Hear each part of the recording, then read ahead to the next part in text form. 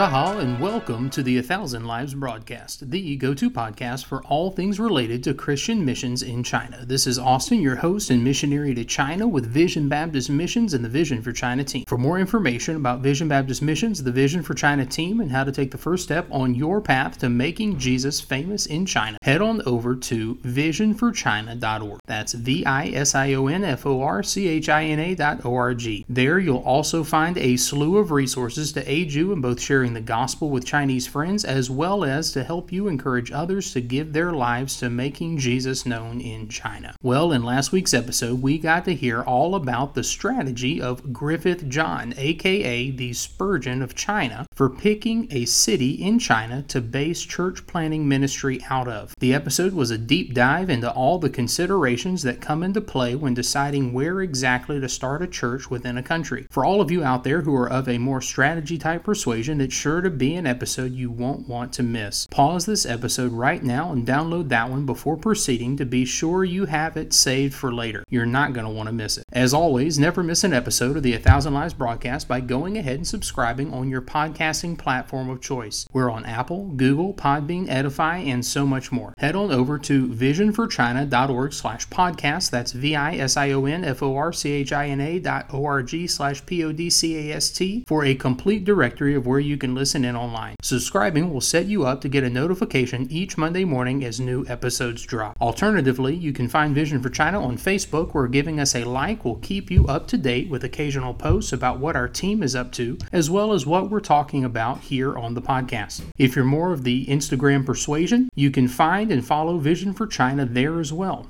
And remember, if you like what you're hearing, go ahead and leave a review or comment too. The more interaction the podcast gets, the more likely it is to be recommended to others. Help us get the word out that Jesus needs to be made much of in China. And also, if you're an overachiever and want to go that extra mile, go right ahead and share the broadcast on Facebook or Instagram, or maybe send a personal email to that person you know who is teaching English in China currently, or that person at church considering getting involved in missions. We with Vision for China are asking the Lord to raise up more preachers to go to China with the gospel. And we want to get the word out that there are opportunities to serve the Lord in this awesome country. Sending someone a quick link to this podcast or sharing with them on social media might just be the first time they've heard that there is actually a way to preach and minister full-time in China. They may have never heard of all the opportunities to make Jesus known through preaching and serving Him there. So go ahead and share with them.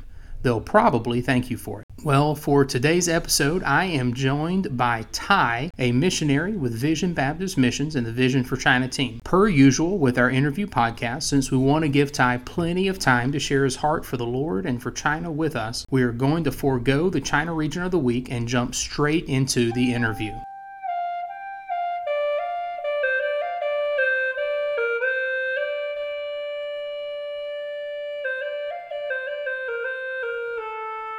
All right, well, I am here with Ty, missionary with Vision Baptist Missions and the Vision for China team.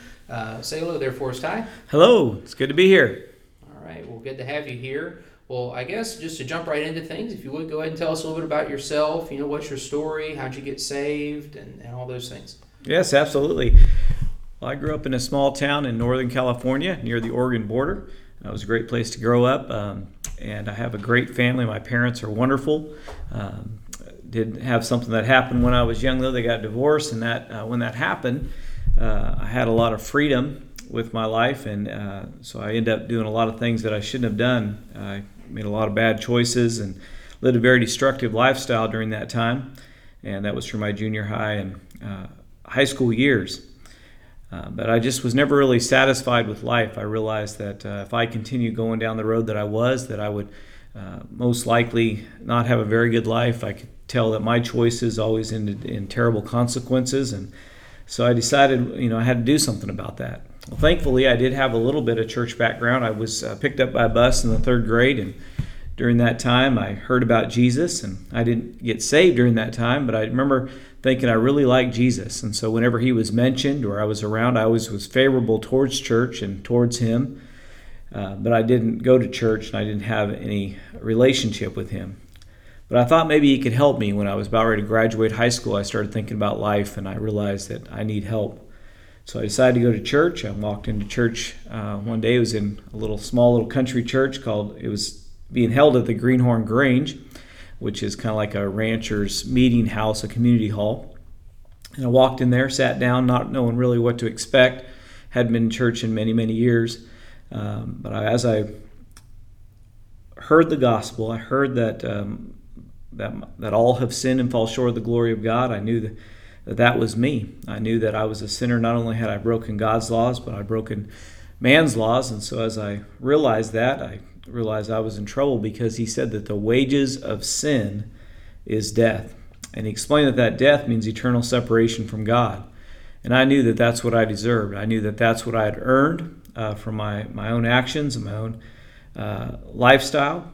And so I knew I was in big trouble, but thankfully he didn't stop there. He went on to say the second part of that verse, Romans 6:23, which says, "But the gift of God is eternal life through Jesus Christ our Lord." And that day I realized that I was a sinner. I needed to repent. I put my faith in Christ, and I was born again. And I knew I was saved that day. I knew that something had changed dramatically in my life. And of course, since I was the Bible describes this as babes in Christ, I did not know exactly all that meant. I just knew something dramatic had happened in my life. And so I determined to live for God however I could, but I didn't have a lot of information.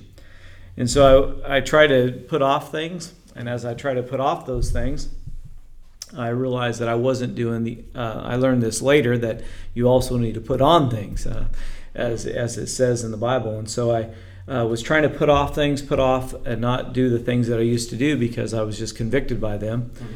And as I did that, I became really lonely, because I separated myself from my friends, because I realized if I hang out with them, then I'm not going to that I'll be doing those things I shouldn't do. Right. But then that loneliness kind of overtook me, and so there was a period of time where I went back to my friends, but never satisfied with that. I knew that this wasn't the way I wanted to live, and so it was a couple years of that. It was in college, but then I went to a men's Bible camp type thing, a retreat, and during that time I recommitted my life to the Lord. And that really, from that moment on, I started walking with Him, because at that I learned that I needed to be going to church. I needed to be sharing the gospel with others. I needed to be given to the church. I needed to be praying and reading my Bible. And so all those things helped me to then put on the things that I needed to put on. And so I had the fellowship of the church. And so it was things that, so it really catapulted me in growing in the Lord. I soon met my wife, Rebecca, which we've been married for almost 28 years now. Next month will be 28 years. And we determined to live for God however we could when we got married. And then soon thereafter, we had two daughters. Our oldest daughter is Emma, and she's a church planting missionary headed to Argentina with her husband. And then our younger daughter, Abigail, she's a church missionary going to Honduras with her husband. And we're grateful that they want to serve the Lord, and because that was our desire, that was our prayer, is that they would. We served God as a family, and so as we moved out to Georgia in 1999. So I get in the technical field. Well, if you don't mind, Ty. Sure, so absolutely. Just to clarify, yeah. So a family of missionaries, and you're all getting ready to leave for the field. Yes. Mm-hmm. Right. Yep. So Abby, the youngest, is actually leaving first. She's leaving next month at the beginning part of the month, and then we'll be leaving in the middle part of the month. And then Emma and her husband will be leaving towards the end of the year. Okay. Mm-hmm. Okay. Great. Yeah. Yep. That's makes for exciting times. It does. It's a house divided, but in a good way. Yeah, sending those arrows out all over the world. Amen. Yep. Okay. And so we moved out to Georgia in 1999, and we just were growing in the Lord, just kind of going in. We started serving at we wanted to go to a Bible church where church taught the Bible. That was our main focus.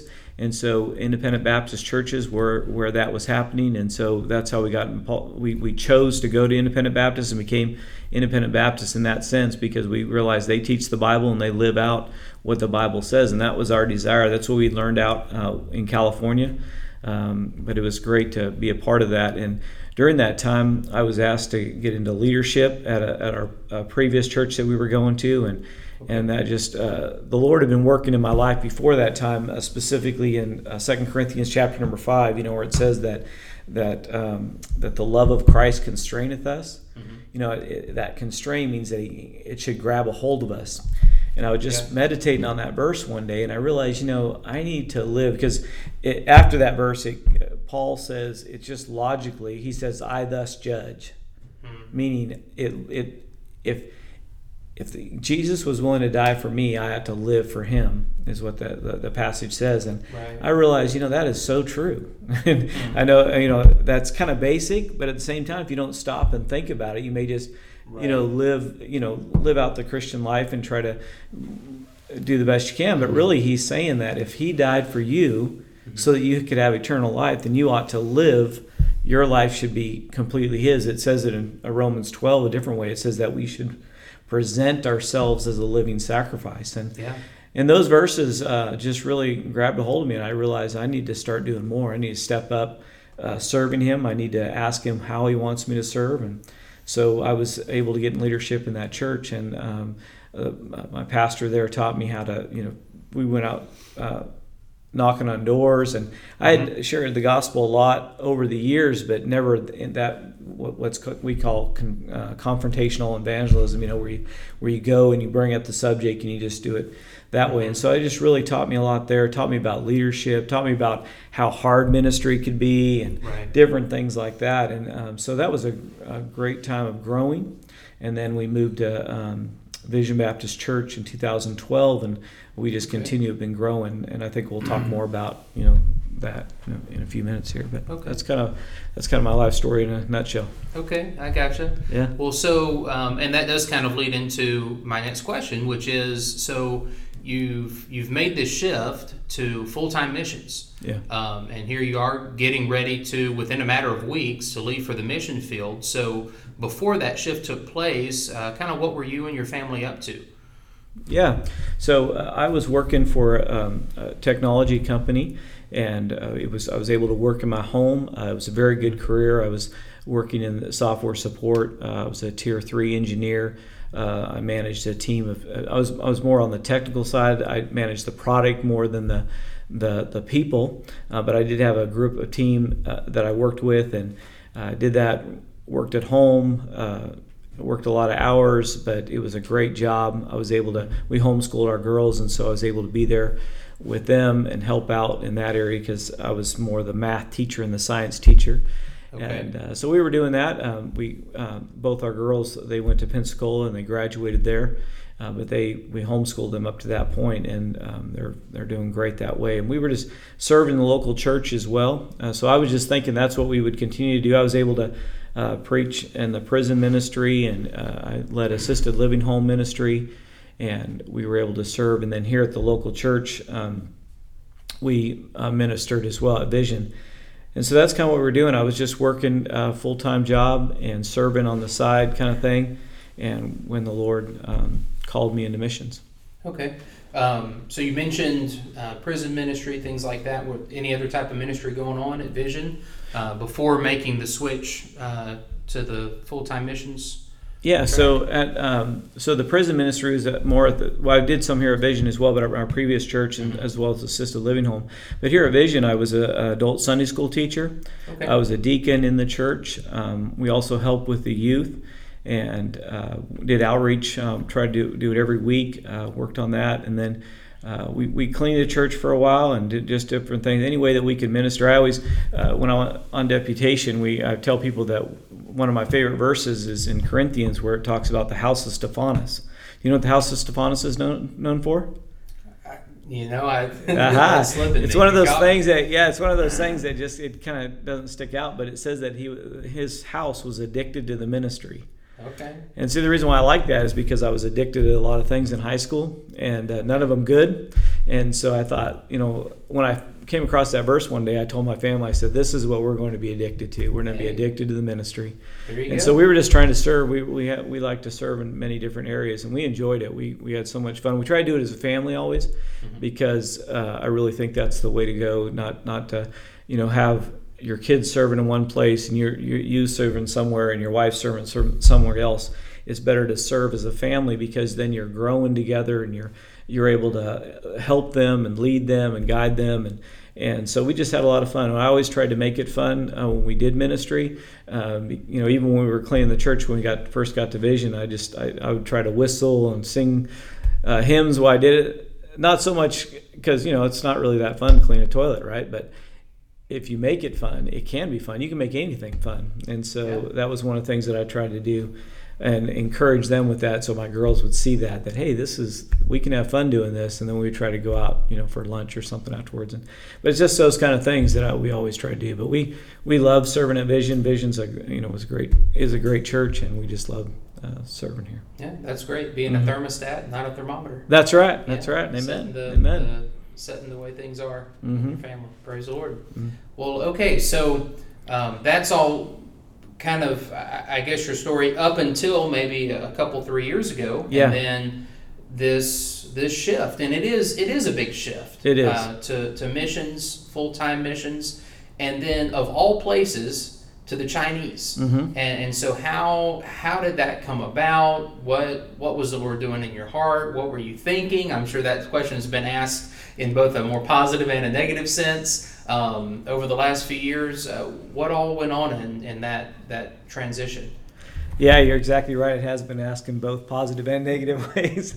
But what, it really was, I love the story, and I love it just because it's God. It's all about Him, and it's all, to the glory of Jesus Christ. Amen. It's not about me, but I do love the story just because we were here at Vision just thinking, we were, another thing I was doing is leading the Yokefellow ministry, which is a ministry we have at Vision where you connect families in the church with missionaries, so that there's a kind of a team. There's a rope holding in between the two, and so I love doing that. I thought that's what we would do at Vision. I mean, I was just thinking, I'm teaching Sunday school, I'm a deacon, we're doing the Yokefellow ministry. We get to help out with youth, just those different things. That's all I was focused on. I wasn't thinking missions at all in the sense of us going. Right. Lord had worked in my life in college towards that end, but that was a long time ago.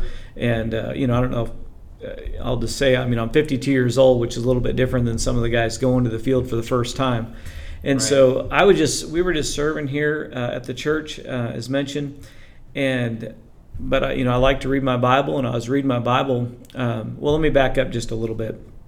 So the year before, Mark, missionary in China, had asked if we'd be willing to take a group of young people over to China. And I was his yoke fellow at the time, and so I said, well, sure, we'll be glad to do that. I must say, it was stepping out of my comfort zone a little. I'd never been to China, and I'm supposed to be leading this group over there. I had actually really never been on a mission trip that I had any leadership role in. Okay. And so it was a lot of my comfort zone, but I was praying, and God helped me to do all the steps. Mark was real good about helping me to line out the steps, and so I just was in charge of getting the guys that were going in my family, getting them lined up to do all the things they needed to do. Well, in that year's process, I was reading my Bible one morning, and it happened to be Matthew chapter number 9. And towards the end, 36 through 38 says that, that Jesus had compassion on the multitude. Mm-hmm. And then he said, right after that, he said, the harvest is plentiful, but the laborers are few.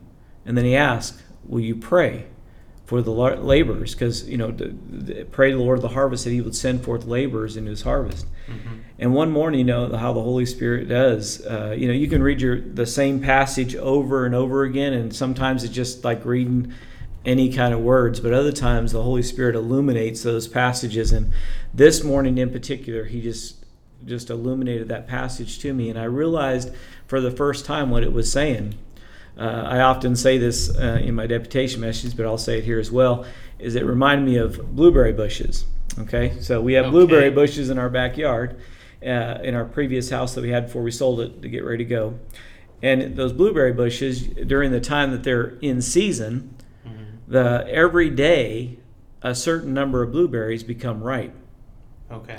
But if someone doesn't go and pick those blueberries, a laborer, then they fall to the ground and they perish. And Jesus, in his illustration, giving us the agricultural illustration there, he's saying that that's the way the world is. There's people all over the world that are ready to hear the gospel, but there's not enough laborers taking the gospel to them. Yeah. And that just That's broke good. my heart. And I realized at least I can do. I also say this, it's really the only time that Jesus says specifically to pray for something. He tells us to watch and pray. He tells us how to pray. But it's almost like a Wednesday night prayer meeting, right? And he said, any prayer request out there? And Jesus raises his hand and says, yeah, there's people dying and going to hell. Would you raise your hand? Would you pray that we'll send more laborers to the harvest? And I just realized that morning. And so I started praying. I wrote it down on my prayer list. And I started begging God for more laborers. I prayed for China. I prayed for all the continents and different countries, and just asking God to raise up more laborers. And one morning, as I was doing that, God spoke to me very clearly, and he said, will you go? And it was, I was very settled. Things were going very well for us. Things were making very good money. Had a house. Right. My family's doing well. I'm working at home. Didn't have to deal with Atlanta traffic. Everything's going well. Wow. I had the American dream. Sure. And God's saying, will you go? But I must say, God had already prepared my heart, so it was an easy answer. It was yes, Lord. Plus, right? That's the only thing. That's the only answer you give the one you call Lord. Yeah. But that's right. It was easy because, and I'm glad you asked about my testimony a little bit, because He saved me from a life of destruction on this earth. That's where I was headed. If He wouldn't have intervened at the age of 18, I would have been. I can't even imagine what my life would be like. Right. And yet He had blessed me, and I was in this place of great blessing. And He was asking me to change that. And yes, it was going to be hard, but it was yes. And so then we landed in China 2 months later, because that's the trip that we were asked to go on. And when I got there, that first part of that verse, it says, when Jesus saw the multitudes, He was moved with compassion. Yeah. Well, you've been to China. You know what you see in China. You see multitudes. Yeah. China might count as a multitude, right? Yeah, exactly. And so I just looked out. We were in a high rise that we stayed at the place. We had a little one bedroom studio apartment that we rented. We were there 21 days. We were able to go 10 days early, 11 days early from the rest of the group, because my work had found out that I was going to be there, and they asked if I would come early and train. And so we were able to do that, which was really an amazing. Well, that's a whole nother story, which I can go into later, but the fact that my work was even that close, it was 2 kilometers away from Mark's house, which is unbelievable because the size of Dalian. Yeah. And it was that close. But it just worked out wonderful that we were able to spend that extra 11 days there. And Rebecca was able to go around, that's my wife, was able to go around, and the girls were able to go around and see with the missionary wife and see how life is on the mission field. So your family at the time of 4, yes, all there, 21 days, and your work had a branch or an office within walking distance of the missionary's home. And I guess just to make sure, Dalian's 6-7 million people. Yes. City in China, which is well over 1 billion people. But of all the cities, they had a branch in this city. Maybe they have them in other cities too. No. Only one call center. In this one city. In my division, only one in all of China. Wow. And it was in that city. Huh. And so it's in the city. It's within walking distance of the missionary's house. Yeah. And so you're there for a few extra days, a week or so extra. Yeah, 11 days extra. Wow. That is astounding. That's God. And that's the Lord. Yeah, right? Amen. It is. Wow. It really is. Okay. Well, praise the Lord. Again, that's why I like the story. It's really God working the whole situation out all the way through. But we had this little studio apartment, and the girls actually had one too. So we had one. They were right down the hall from each other. But we'd get up every morning, and in Dalian, there's only one time zone in China, which you know that, but just for the listeners. Sure. And so the sun came up in June at 4:30 in the morning, and so we would get up at 4:30 in the morning because your time is messed up because of the difference between the United States and China. But then the sun comes up, you wake up. So we would get up and we would get breakfast and everything, and then we'd look down and just see people going to work, and and this is of course no disrespect, but it was almost like looking down and seeing ants, coming out of an anthill, because there's just so many people all of a sudden just coming out of the buildings. And I realized that these people, these souls that I'm looking at down there, they don't have the opportunity to hear the gospel like we do in the United States. And it broke my heart. I realized we need to get more laborers here. And that's when the Lord started working on my life for China. And I love the Chinese people. They're great. They're just super wonderful people. We had just a wonderful time there. We met just wonderful people that that we got to build relationships with. One of my favorite things to do was go to what's called the English Corner, which is a place where Chinese people will come because they want to learn English, and so they practice it at these club meeting type things. Not really a club meeting, but an assigned location where other people will meet, and then you can practice your English. And so when we come, it's kind of exciting for them because we're native speakers, and so they can hear us speak the language, because it's better to learn from a native speaker than it is from another Chinese person. Because anything, just like when I'm learning Chinese, I'm not going to go to someone that's not a native speaker, because otherwise I'll learn their bad habits or their accents and things like that. Yeah. So they understood this, and so they would surround us. And we just had great conversations with these young people. Usually most of them were university age. There were some younger, some older, but that's who they were. And so we had a lot of great conversations. And I just realized that many of them had never even heard the name of Jesus. Many, they don't think about Jesus because their government teaches that there is no God. And so they really aren't thinking about it too much. And, think about it also, Austin. One of the things that we realize in Romans chapter 1 is that the creation itself, is one of the things that tells us there is a God. Yeah. But you've been to the cities there. What do you see every day when you get up and walk out? Do you see much of God's creation, or do you see something else? Yeah, I mean, they're huge metropolitan areas. It's a lot of sky rises, a lot of road and concrete and scaffolding, because most of the cities are growing and getting bigger.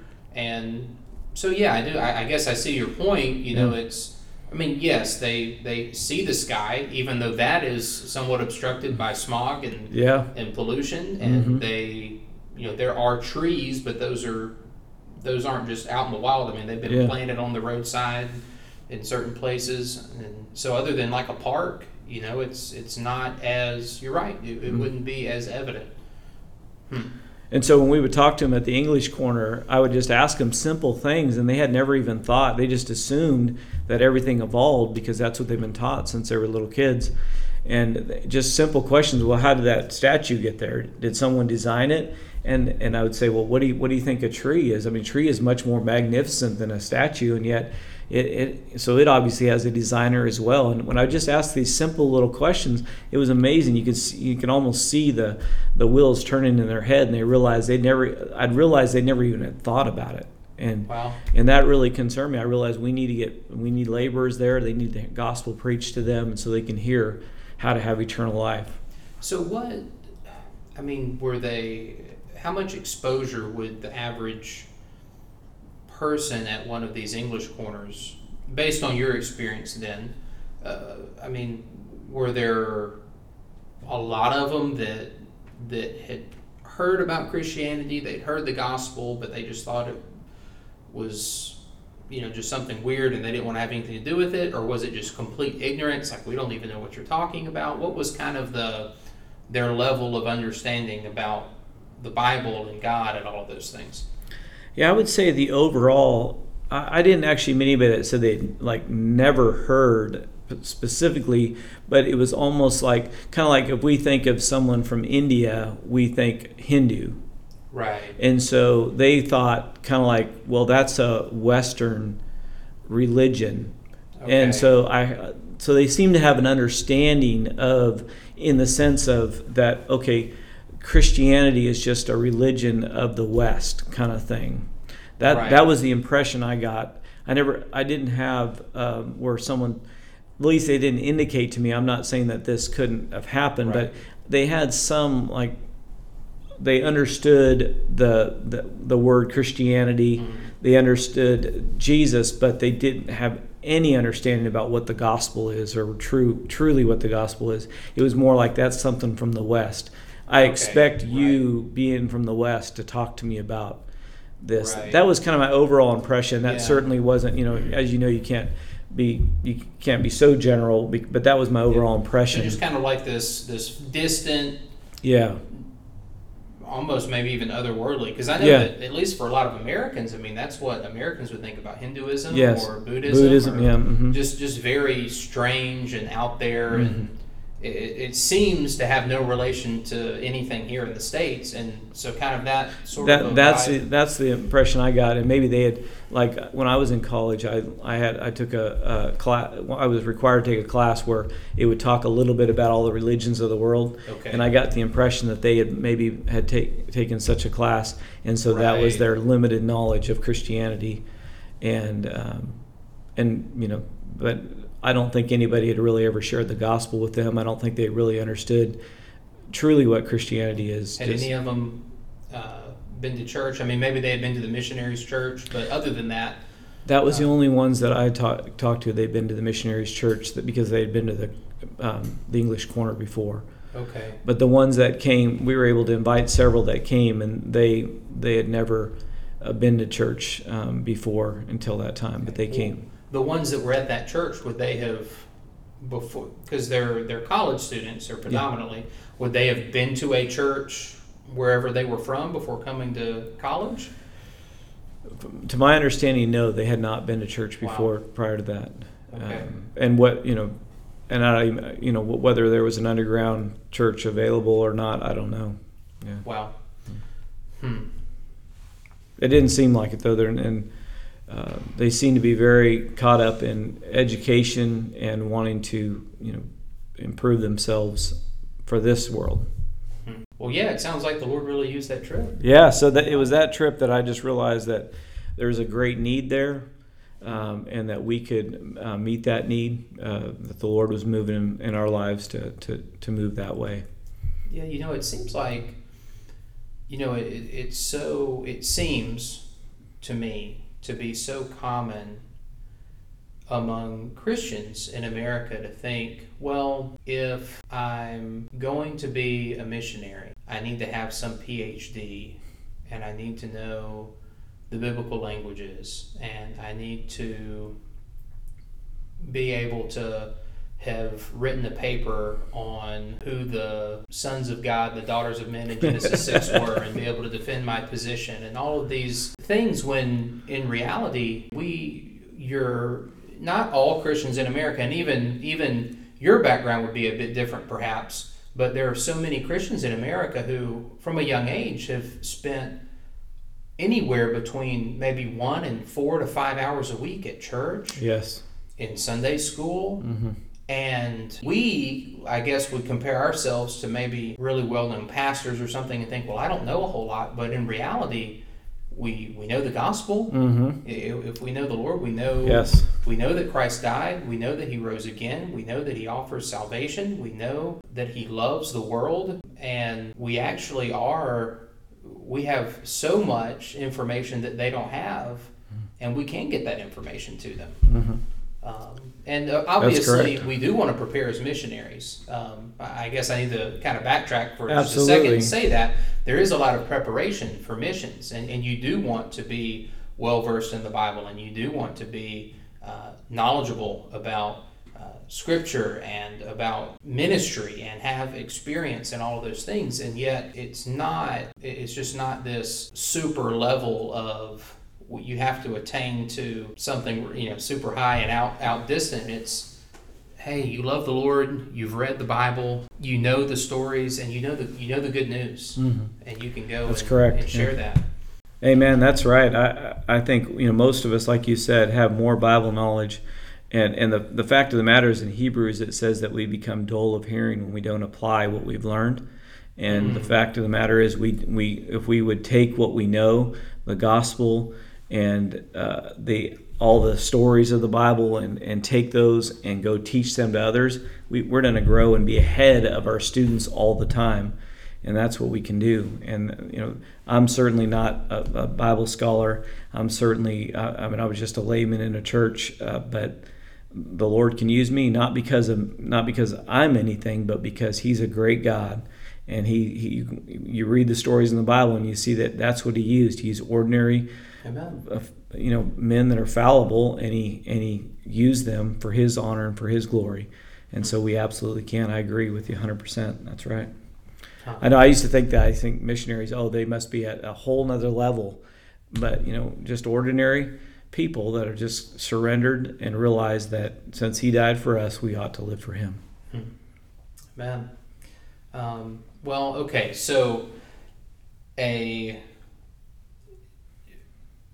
would assume that at some point there was like a moment where you're like, wow, I want to do this.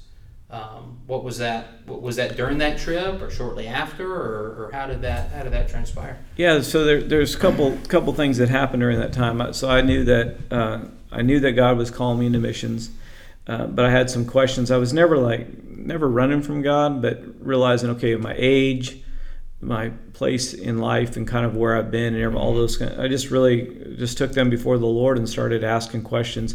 A little bit different. Having children that are in college or headed to college, and then having parents that are getting older. Those two things. I just really asked God. I spent a lot of time praying about that, asking God, well, how do I navigate through these different things? And right. And so there was several years, talking with Rebecca about it, and we just several years of seeing God, is this your will? Because obviously, when you're 20 years old, it's like steering a raft or something, a little boat, because you don't have a whole lot. But when you're my age, it's more like steering, turning a big ship. You really, you sell your house, things you've accumulated, all those things. And so I really wanted to make sure, Lord, is this really what you want us to do? And just at every turn and every question, the Lord showed me Bible verses to answer those questions. Help from our parents, although they're frightened for us to go to China, they were behind us. And we respect our parents, and just that their encouragement there, and just those different things. And He answered every single one along the way. Mm-hmm. And it's also a growing time, growing closer to Him. One of the things, just going back to what we just talked about, how we have all the information we need to go as missionaries, but we do have to grow spiritually, because we need the power of God in our life to be able to do the work.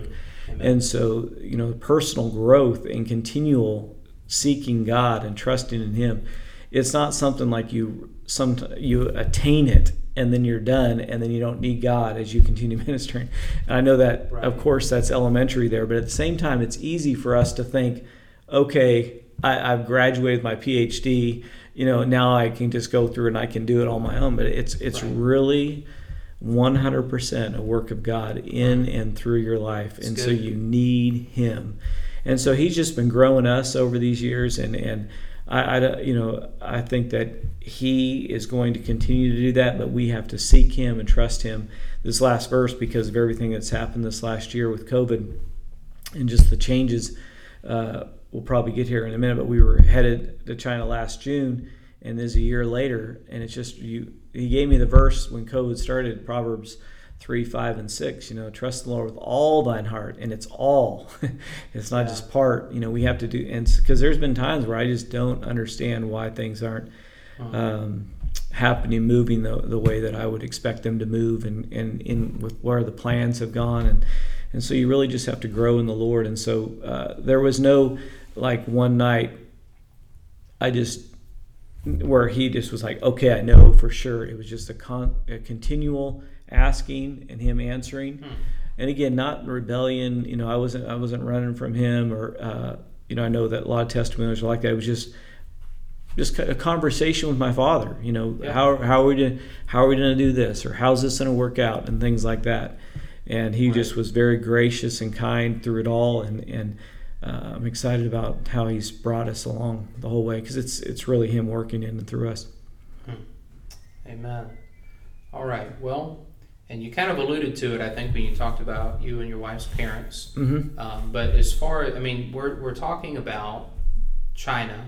Yeah. We're talking about Taiwan, and though those places are different, and there are maybe some elements that China would carry with it that Taiwan wouldn't have, as far as maybe the same element of persecution. But there's a lot of whether you want to call them concerns or fears or obstacles that each of these places poses. I mean, you've got language, culture, persecution, just different things kind of coming along with these places. Any reservations about that, and how do you deal with all of that, just in this transition and getting ready to go soon and all of that? Yeah, there's certainly concerns there with both China and Taiwan. We've recently redirected to Taiwan to learn the language. That will be our next step, because that's what we have to do regardless whether we're going to mainland China or Taiwan. And so that is our next step, and that next step is a big next step, because Chinese, I mean, you have learned it, so you know how it is to learn, and it's certainly very learnable, but at the same time, it's not an easy language. It's it's not using an alphabet. You're working with characters. The tones are, we've studied a little bit, about 8 weeks so far, and one thing, I don't know if you will agree with this or not, but I found out that there's actually only about 100 words in Chinese, but then you have to use 5 different tones with them, 4, and then the what do you call that? Neutral tone. And so that, but I mean, it seems like almost, I mean, a good portion of the words are the same exact word when you look at the opinion of it, but then it's a completely different. So I just found that interesting. Mm-hmm. Again, I'm very early in learning, but that just was a thing I noticed.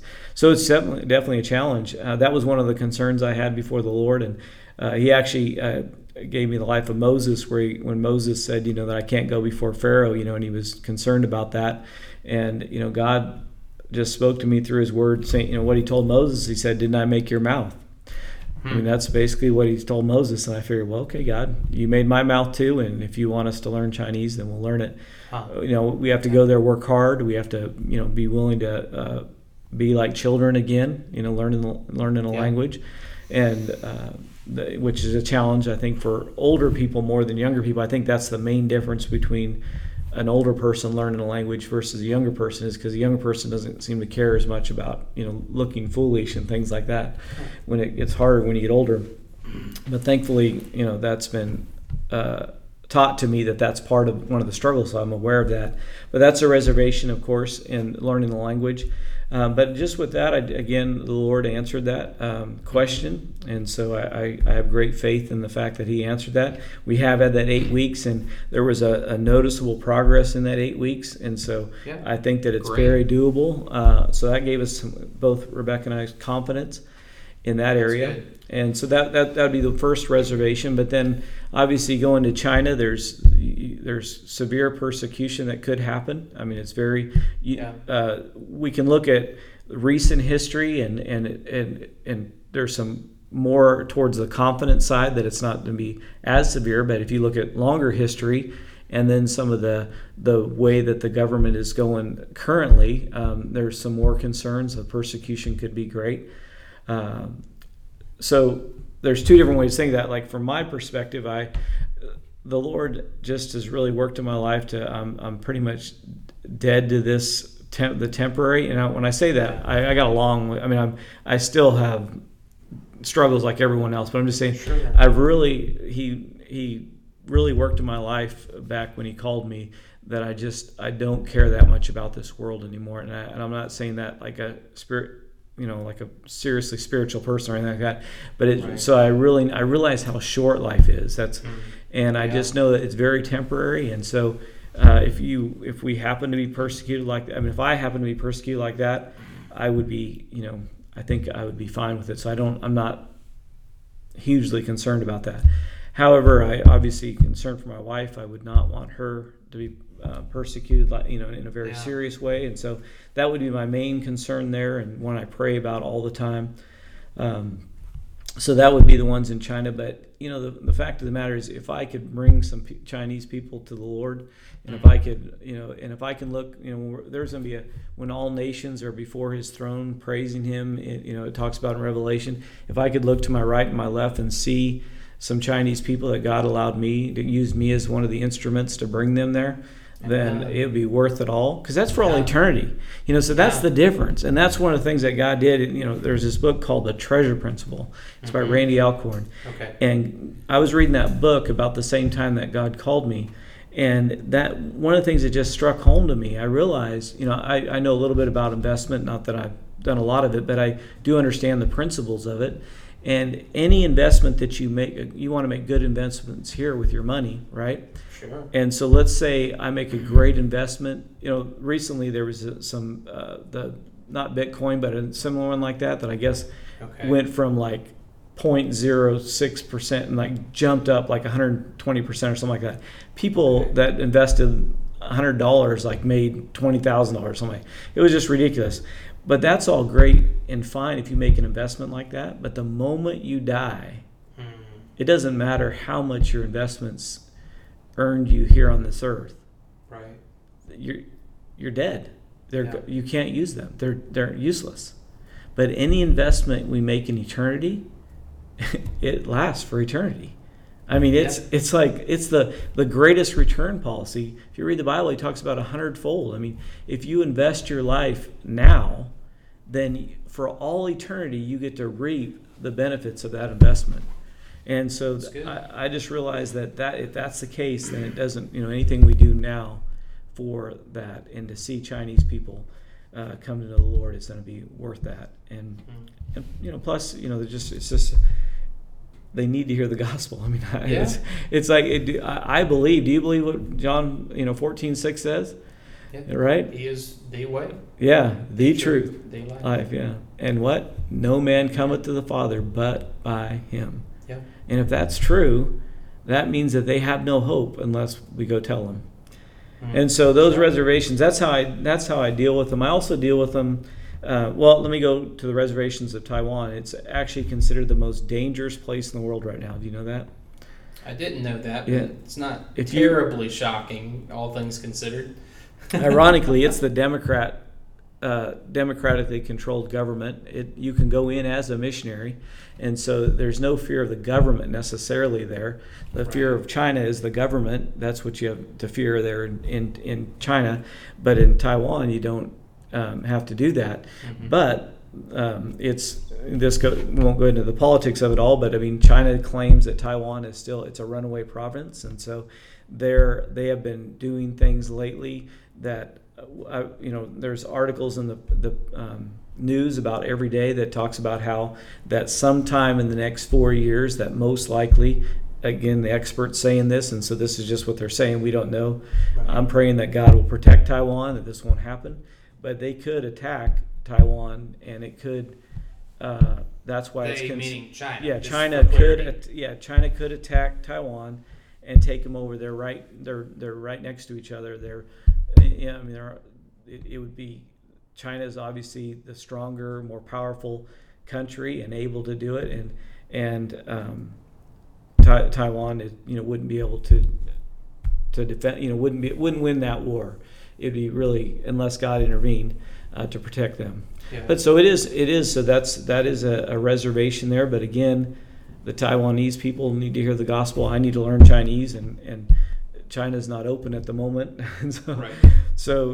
But there's a great need. I hope to go there and be a part of the ministry there. I hope to see Taiwanese, people from Taiwan get saved, and because God allowed us to go there, Amen. I believe He's leading us there. So those reservations. But how I deal with them the most, Austin, is I basically read the Word every single day, and I mean, you read about the great God that we serve. Mm-hmm. I really don't fear a larger country taking over a smaller country, because that's only going to happen if God allows it. We see that in the Bible. We see with Hezekiah. I just read him the other day, and it's so awesome. So I lay Taiwan before the Lord and say, God, please protect it.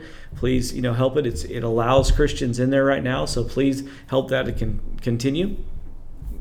God can and is able to answer that prayer. He may not, because we also know that the world's winding down. Jesus is coming back soon, and so we know that there's lots going to happen with that. So with all that, I just read the Bible every day, and as I do, I see that we serve a great God, and I know that He's in control and that He's always taking care of us, and I don't see that changing. Amen. Amen.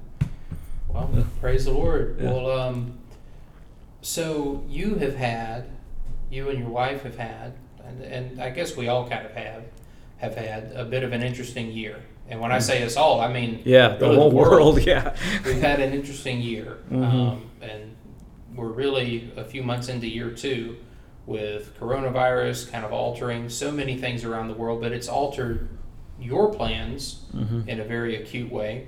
And you've kind of alluded to that and how you were headed to China, now you're headed to Taiwan, at least for the language portion of your time on the field. So what have been some lessons that you've learned? We call ourselves, obviously you know this, but just for the sake of everyone listening in, we call ourselves the stranded missionaries. Yeah.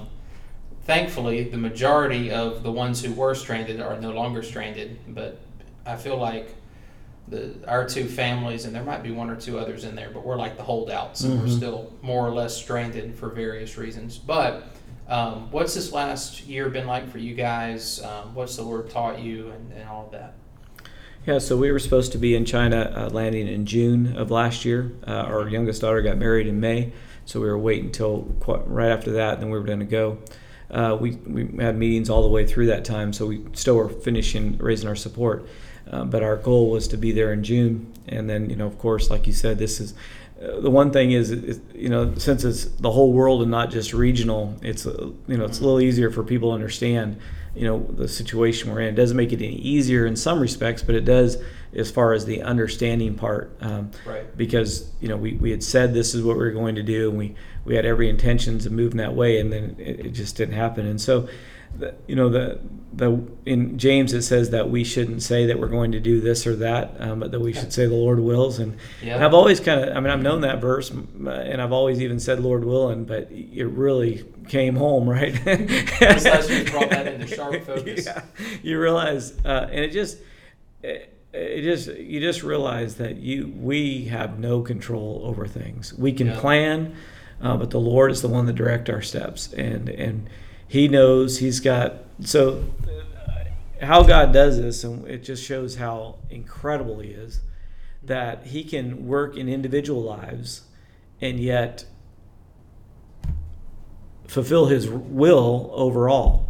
I mean, it just shows He's like a master chess player that can move all these people and places and all these things, and he accomplishes His will. And even allowing us to make our own decisions and have a free will to do that, and yet He's able to work that all around. And so it just showed me that He is in control, that He has got this, and so I don't need to be worried about it.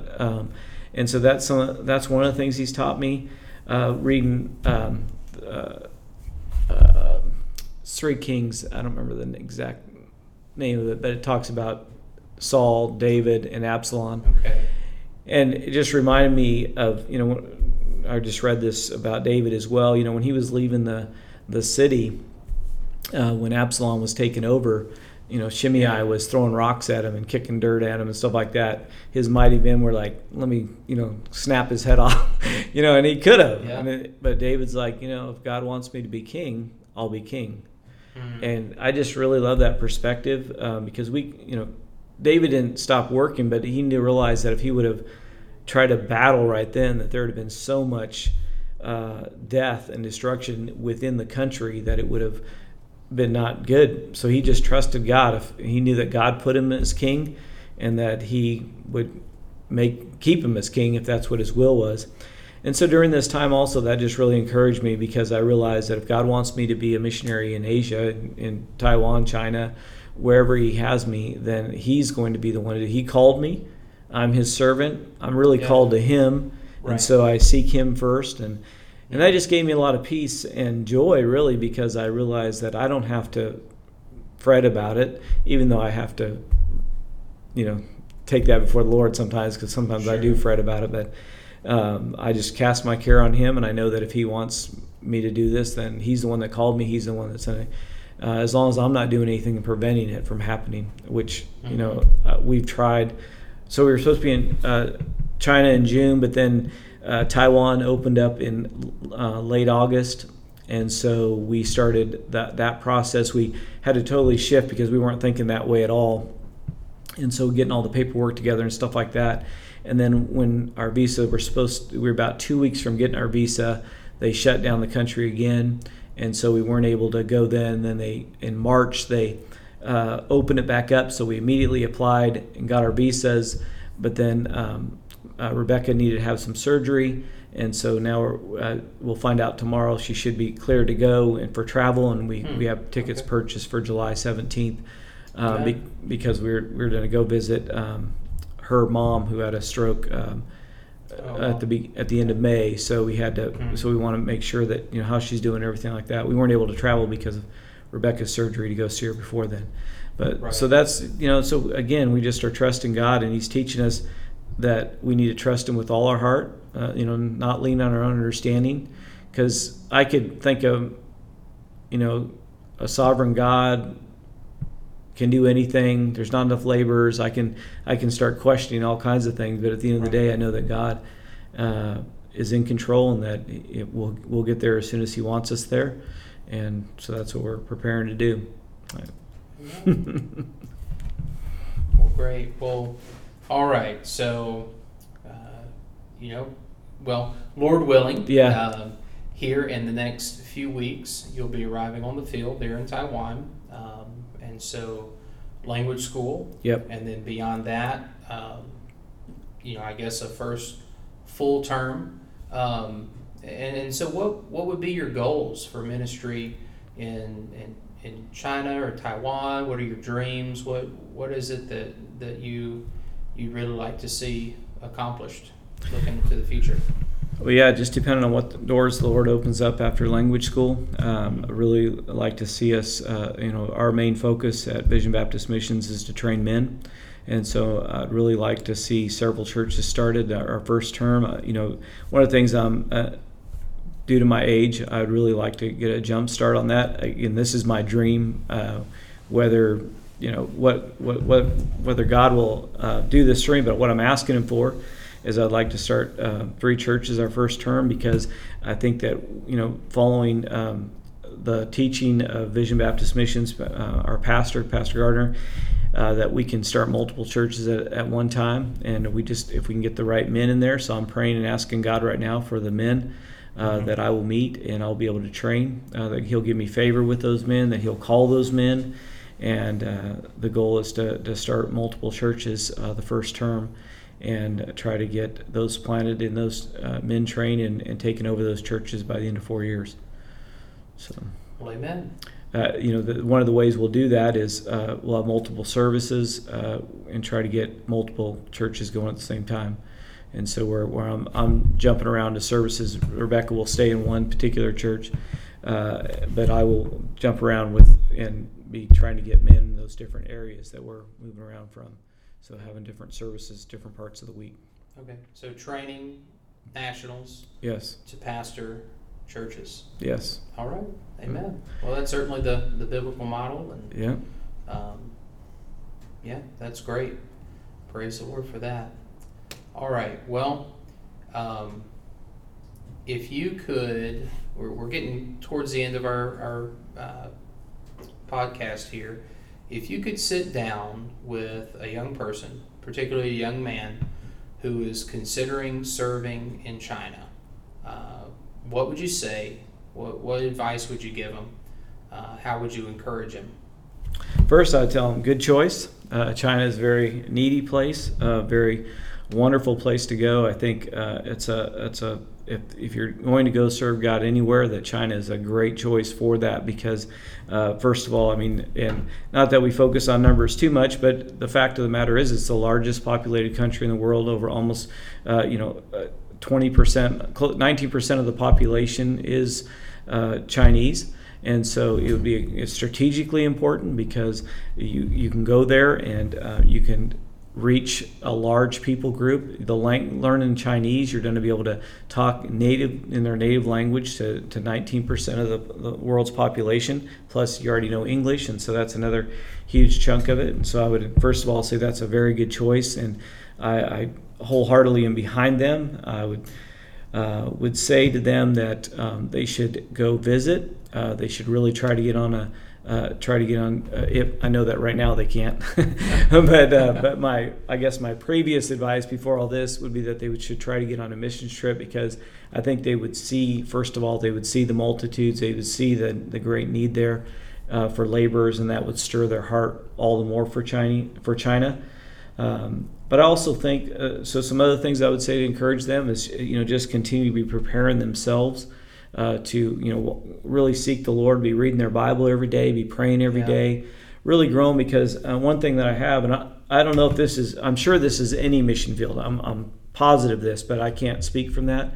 But I know going to China, I really do believe that it's a stronghold of Satan. I think that he's got the whole government saying that there is no God, and so that's telling 1.4 billion people through their whole school system that there is no God, and that teaching that as a fact, and teaching that evolution is how they got there. And there's just really not a gospel witness on a widespread need. So I think it's a very stronghold, very much a stronghold for Satan, and it's a very much going to be a spiritual battle getting there. And so they need to be grounded in the Word. They need to be grounded close to God, having the power of God in their life, and they need to be working on that on a daily basis, looking for ways that they can grow and strengthen their faith in order to do that. And then I think that would be my main things to tell them, because they need to get ready, because it is not for the faint of heart.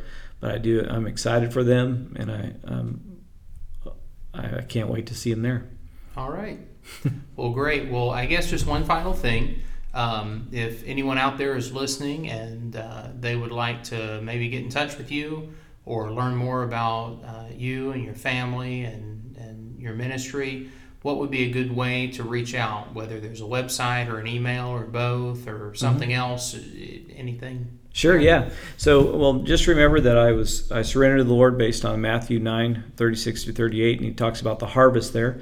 So, and we're going to China. So, harvestinchina.org is a website that you can find out more about us. It has my information on there as well. But if you want to email me directly, it's harvestinchina@gmail.com. That's harvestinchina@gmail.com. That would be the best way, or you can call the church here as well. All right. Well, yeah, if anyone out there wants to get in touch with Ty and maybe pick his brain through email a little bit more, that'd be the way to do it. All right. Well, Ty, thank you so much for your time. It's good talking with you, and we'll definitely be praying for your upcoming departure for Taiwan coming up here very soon. When was the date again? July 17th. July 17th? Yeah. Okay. So that's... Well, thank you so much for having me on, Austin. This has been great. I've really enjoyed it as well. Looking forward to seeing you in Taiwan. Been praying for you to get there quickly as well. Yeah, Lord willing, here in the next 2 or 3 months, we'll be there too. So, amen. Start doing podcasts from the other side of the world. That's right. Looking forward to it.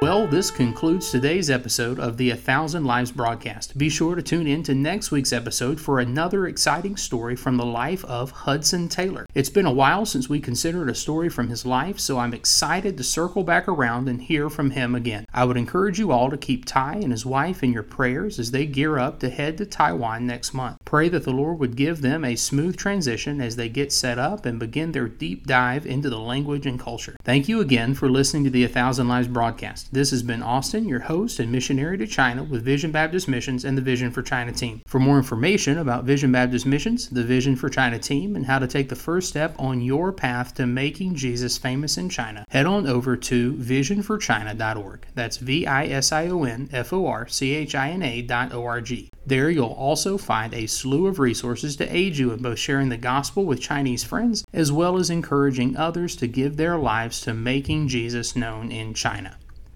Well, until next time, 再见.